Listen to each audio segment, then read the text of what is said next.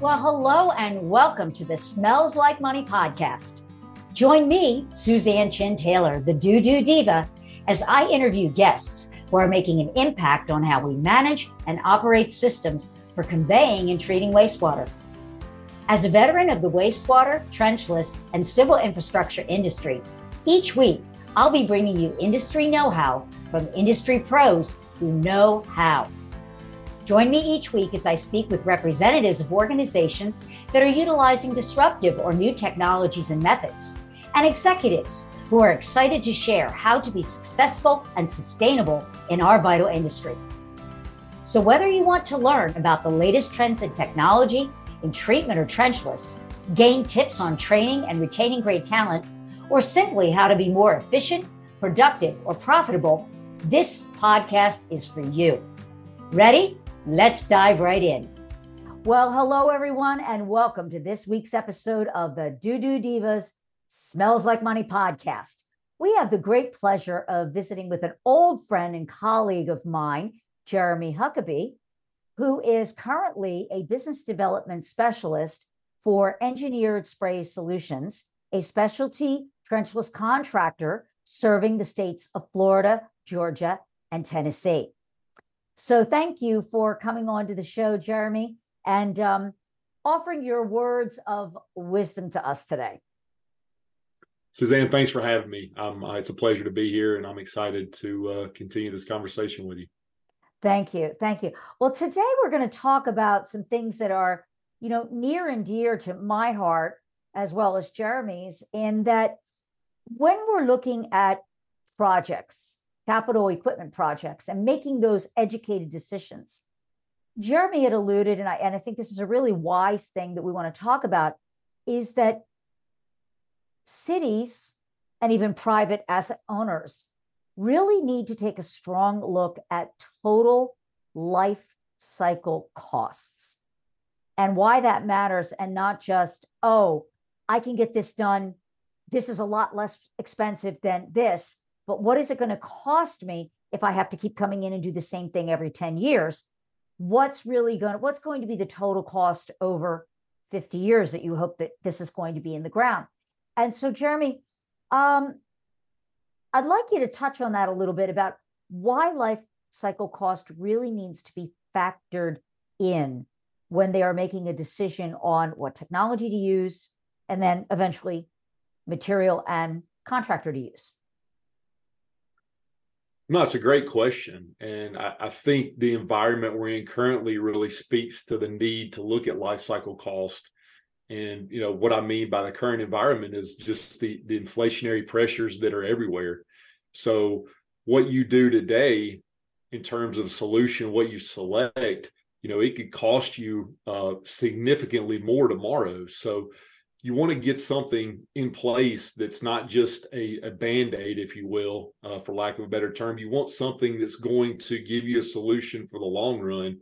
And that way it allows you to free up those monies that you continue to invest in that particular technology, take that out of the equation and put it to something that may be a better use, or something in a different part of your system that you need to address as well. If you just focus on what the lowest cost is at the moment and don't factor in the total life cycle, then you really short yourself on being able to invest broadly in your assets, your infrastructure assets. I mean, it's one thing to talk about underground infrastructure, but there's also above ground things you have to keep into consideration, even in the water industry. We think a lot about water and wastewater and it being underground, but there's above ground structures too. So you've really got to be able to invest broadly and not just keep going back to the same place just because you feel like, hey, it's really inexpensive in the moment. And so I think that's really key. And I think people are starting to see that more now that we're in this cycle of inflation and things are costing more. And the people are realizing that, hey, I've got to get more bang for my buck. I've got to be able to get a solution in place that's going to last for an extended period of time. You had mentioned when we spoke earlier about some ideas that you had for how to get more done for the budget available, and to consider those projects that you might be able to do in tandem with above ground. which you just alluded to. So can you maybe give me a few more details on what exactly you meant by that? Well, yeah, I mean, I think, when you evaluate technologies, I mean, you want to partner with somebody who's got a proven track record, who's got that third party testing and has demonstrated real world solutions, not just that lab testing. And, I think, what you can do is use those sources of information to be able to make a wise decision. And at the same time, you can save money in the long run by getting something that's going to last, and then taking that and those savings and applying it to something maybe that's tied into that asset that you just rehabilitated.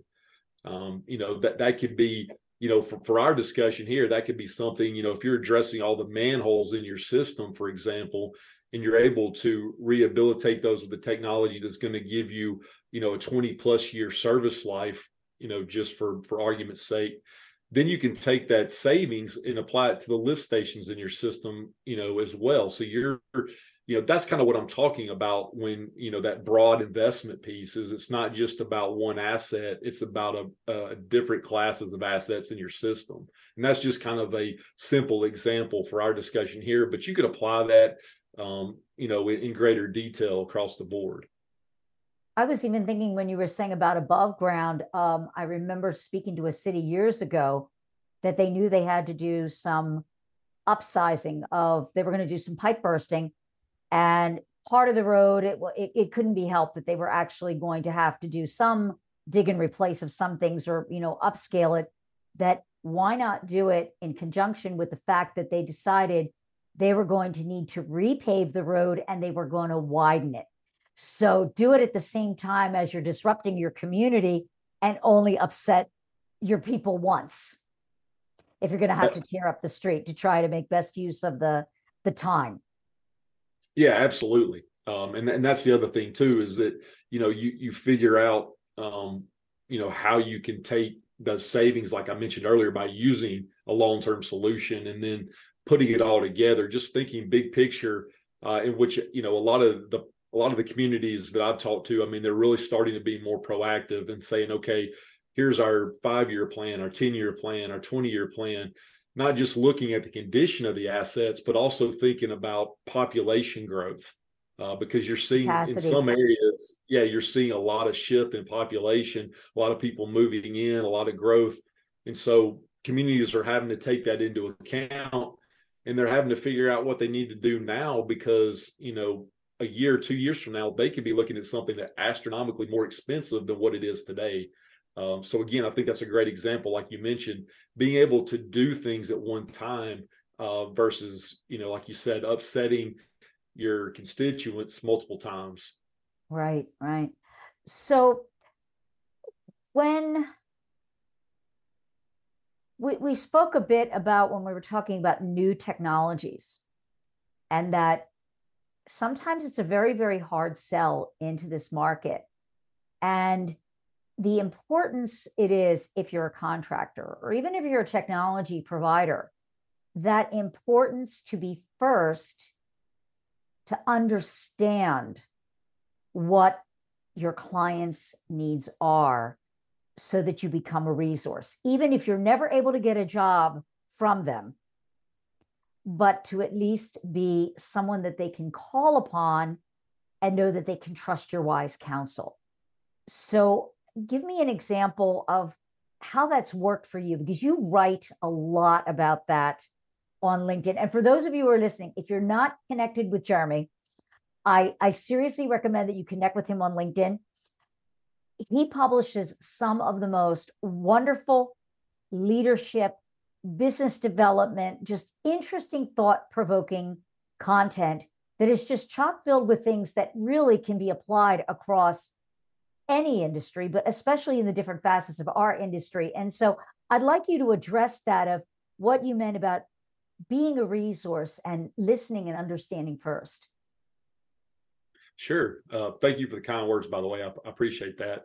That's kind of my approach just in general, is trying to be a resource for people across different industries. But Yeah, I mean, I think Stephen Covey had it best. I mean, it's one of the sayings, if you've ever read, his book, Seven Habits of Highly Effective People, Right. one of the things he talks about is seeking to understand first, then be understood. And I think that applies. I mean, whether you're talking about business development or contractors working with, end users, you want to understand where your customer is, where your client is in their journey as it relates to kind of what you have to offer or the general, type of work you do, and really see what their day-to-day looks like first before you propose a solution, because it's not always going to be a fit, and that's okay. And I think that's something I've learned over the years. I mean, it used to be for me, hey, it's all about making the sale. It's all about getting the contract. It's all about, winning that business. But to me, like you mentioned earlier, even if you don't get business from somebody, I think it's a much better result just to be that resource for them, that you genuinely care about what happens to them. And, instead of just saying, hey, I sold you something, or hey, I got this business, if you don't help them in the long run, then really what have you gained? It's much easier to get a repeat customer than it is to try to go out and get new business. So you really got to understand what's going on with them first. And at the same time, before you do, understand what it is, the value that you bring to the table. And that way, when they do share that with you, you can kind of really know, hey, should we continue this conversation, or is there somebody else I need to pull in? And to me, that's the value also, and not just understanding your clients you're talking to, understand what's going on within your given industry, because there may be partnerships that, you could establish with companies, and maybe not formal partnerships, but informal, and just being able to help each other out. They may be a solution to a client of yours in a given situation. And, it may vice versa. You may be a solution for one of their clients in a situation down the road. So you just never know what's going on in a person's world, whether that's personally or professionally. So it's important to, understand them first before you come out of the gate swinging, saying, hey, I've got the answer to your problem. Yeah, well put. Well put. It's, a lot of us, we get inundated with these messages on LinkedIn where somebody makes a connection, and then within 15 seconds, the next message is they're trying to sell you something or get an appointment. It's a sales call. Exactly. And I think you're right. It's so important, especially in a virtual selling environment that we are in today. We have to build that trust factor. How do I know that what I have is the answer to your problem until I sit down and have a conversation with you? You nailed it perfectly. I love that about, you may not be the right fit, so tap those resources. It's all about the networking. You alluded to, there's no such thing as a magic silver bullet. Nobody can be, not one technology or one service provider can be that magic silver bullet. And to help your clients, I think, explore all their options, whether it's with you or with someone that you know and trust, I think that's really important. And one of the things that I hear, because the technologies that you're using or your company is putting into the marketplace, to some they may be considered a little bit new, although they've been around for a while in some form or another. But people are very reluctant to try something new. And we had a conversation about this on a sewer infrastructure roundtable last week. What's your take on that? Why do you think we, as people in this industry that are marketing something new, have such a hard time getting the industry as a whole to be willing to adopt new methodologies or new ways of looking at something? I think it's interesting, and I think it goes beyond this industry. I think there's a little bit of human nature involved too, and the fact that we as humans, we like our routines. We kind of fear the unknown a little bit to a certain extent. And maybe that plays to a greater degree in the water wastewater industry. And it could be that there's a lot of conservative approaches, because, if you make a mistake, it could be catastrophic, right? In certain instances. Again, I just go back to the fact that I think you just got to get out there and learn. I think, as a contractor, as an end user, as an engineer, whatever the case may be, that's the point of going to these trade shows. And it's the great thing. You mentioned silver bullets. I mean, there's so many great technologies, and I really mean that. I mean, there's a lot of great people. There's a lot of great technologies, and that's the beauty of it. You have options at your disposal, and that's great. But again, you've got to take the time to learn. If you're trying to find a contractor or trying to find a solution, or if you're on the opposite side of the table as a contractor, you've got to try to read and study and look at what the issues are that are going on within the industry, particularly as it relates to what your core focus is. But yeah, I think human nature plays into it to some degree. But again, knowledge is power. So if you get out there and you learn and you try to take in that information and be intentional about going to these shows and really trying to find at least one or two new things to learn about, that'll dispel some of that fear, and it'll really open you up to finding some new ways to maybe solving some problems that are recurring within your system or within your job that you face on a regular basis. So that's kind of my take on it. I know there's a lot of different viewpoints, but that's kind of the way I see it. Thank you for that. I really like that, because in some cases, you had mentioned to me, the people shouldn't be afraid of new technologies. It's important to do your due diligence, like you said, but that you have had experience in seeing those who are willing to try something new. Yes, it's a little scary. Test it on a small scale. And then if it works, it's wow. Now I've got something where I can really capitalize and have a big payoff, because I was willing to say, all right, just because that's the way it's always been done doesn't mean that's the way I always have to continue doing it. And yeah, I would agree with you there. It can be catastrophic. It is that human nature. We like our routines. We like that thing that we know. Nobody wants to be that first person to take that risk. I would agree.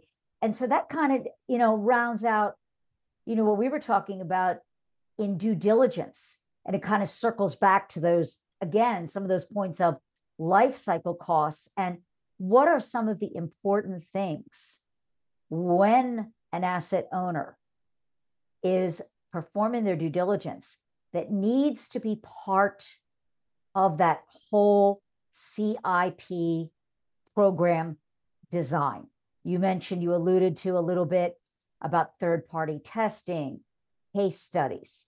I'd like you to elaborate on that, because there's a lot of, it's been tested, but not all testing is equal. And you come from a background that did from a company that spent a tremendous amount, invested a lot in independent testing. And so I'd like you to just kind of touch on the importance of that and the value of that, not just to the manufacturer for quality control, but to the end user and what that means for them.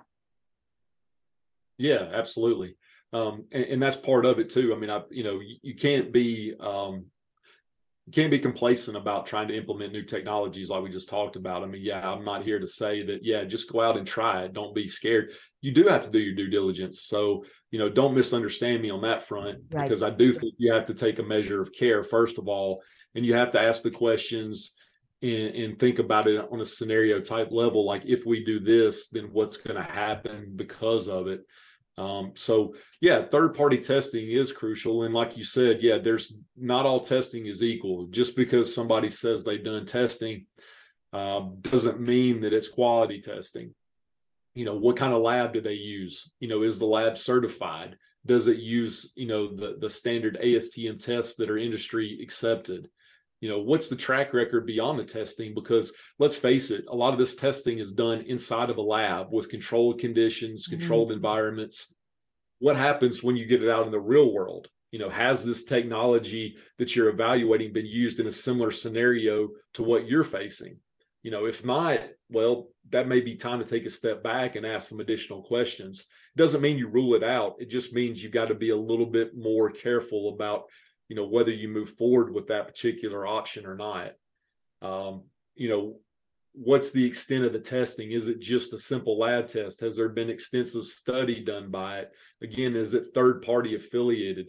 A lot of manufacturers do in-house testing too. Yes, there's some value to that, but again, the third-party, non-affiliated, completely independent lab, those tests really, to me, carry more weight. And again, the case studies are invaluable.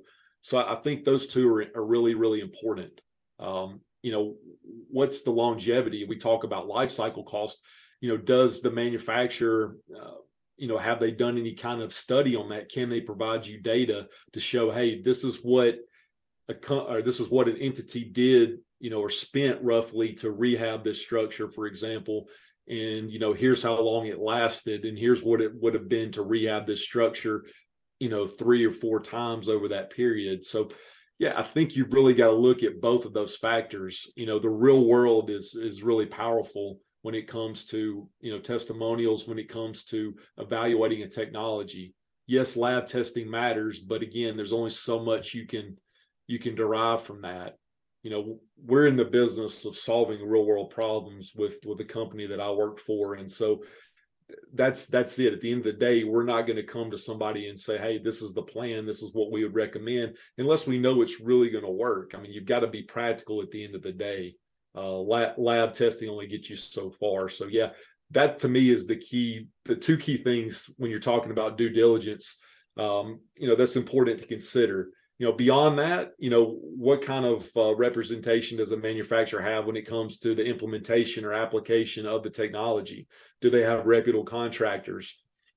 What's their in-house, like you mentioned, QA, QC method? Because, when you manufacture something, you've got to have that process in place to where it's not just good one time, it's good every time.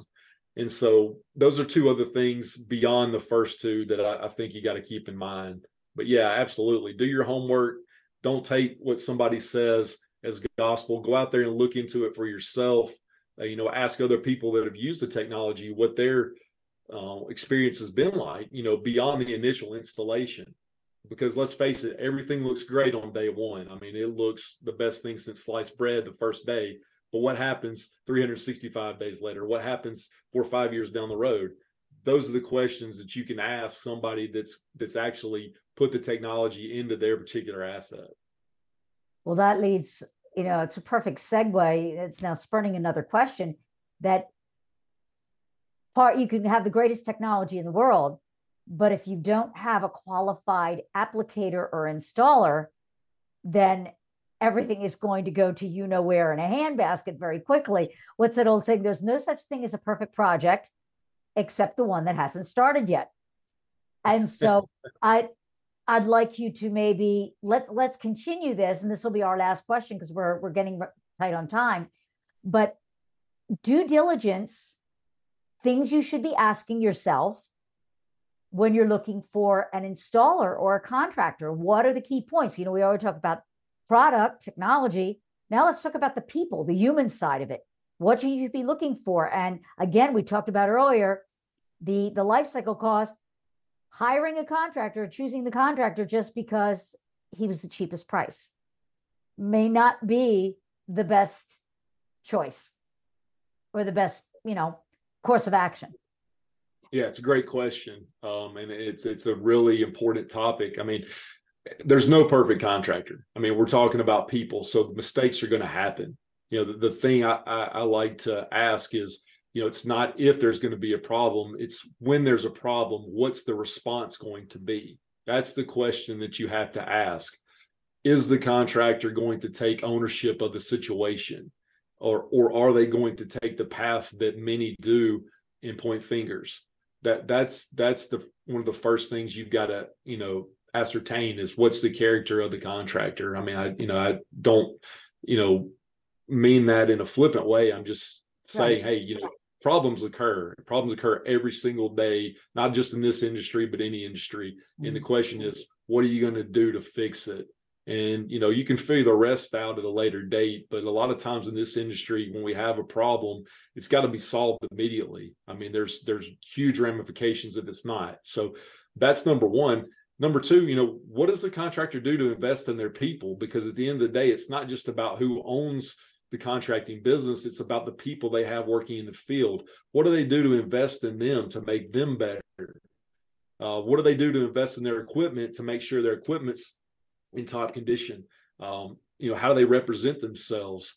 How do they do when it comes to understanding their technology and what they do? Do their crews know that? Are their crews competent? Are they professional? Can they work with your constituents? Because let's face it, a lot of the infrastructure work takes place in the public domain and in areas where people live and work every single day. So you want a contractor that can interface with those constituents in your community to make sure things go smoothly. So yeah, those are definitely things to consider. What's their track record of safety? I didn't mention that first, but that probably should be the first thing we talk about is safety. And that's my mistake for not bringing that up first. We can do all kinds of projects at the end of the day, but if we can't do them safely, then really it's a lost cause, because people are our most important asset. And I know that's cliche, but that's really what it's about. So what's their track record on safety? That's a big thing to consider first and foremost. But again, what are they going to do when it gets to a problem? Because there's going to be something that occurs. There's no perfect contractor. So I think that's critical too, because you got to get the problem solved. You can figure out all the other details later, but the problem's got to be fixed first. And that's the kind of contractor you're going to be dealing with, that takes ownership of it, gets it done, and then you figure out all the other aspects after the fact. Great answer and a great wrap up. Well, Jeremy, thank you again for coming on the podcast. And for the listeners, I really recommend connect with Jeremy on LinkedIn. It's Jeremy Huckabee. You can search him and find him out. His company is Engineered Spray Solutions. In a not too distant future, they're going to be launching a new website that is essinfratech.com, and connect with them, open dialogue. And again, in this industry, it's all about the networking and maintaining those relationships. Jeremy, how long have you and I known each other? Probably 6-7 years now. At least. And you've changed jobs along the way since we first met, but we've still maintained contact, because you never know, never know when you might need that valued, knowledgeable resource. And lucky me, I got to tap this fountain of knowledge and bring him here on the show for you today. So again, thank you for joining us on this week's episode. And until next time, keep it flowing. Thanks so much for joining me, the Doo-Doo Diva, on this week's episode of Smells Like Money. What stood out to you this week? Share your takeaways by leaving me a review. You can find out more about the new technologies, creating sustainable solutions, and insights on how to succeed in our vital industry by subscribing to the show. Whether you want to learn about the latest trends in wastewater infrastructure, treatment, or trenchless, you've got it all right here at Smells Like Money. If you're an industry expert and would like to be considered as a guest for the show, book a quick chat with me by visiting calendly.com/the2it group/B-A-podcast-guest, or simply click the link in the show notes below.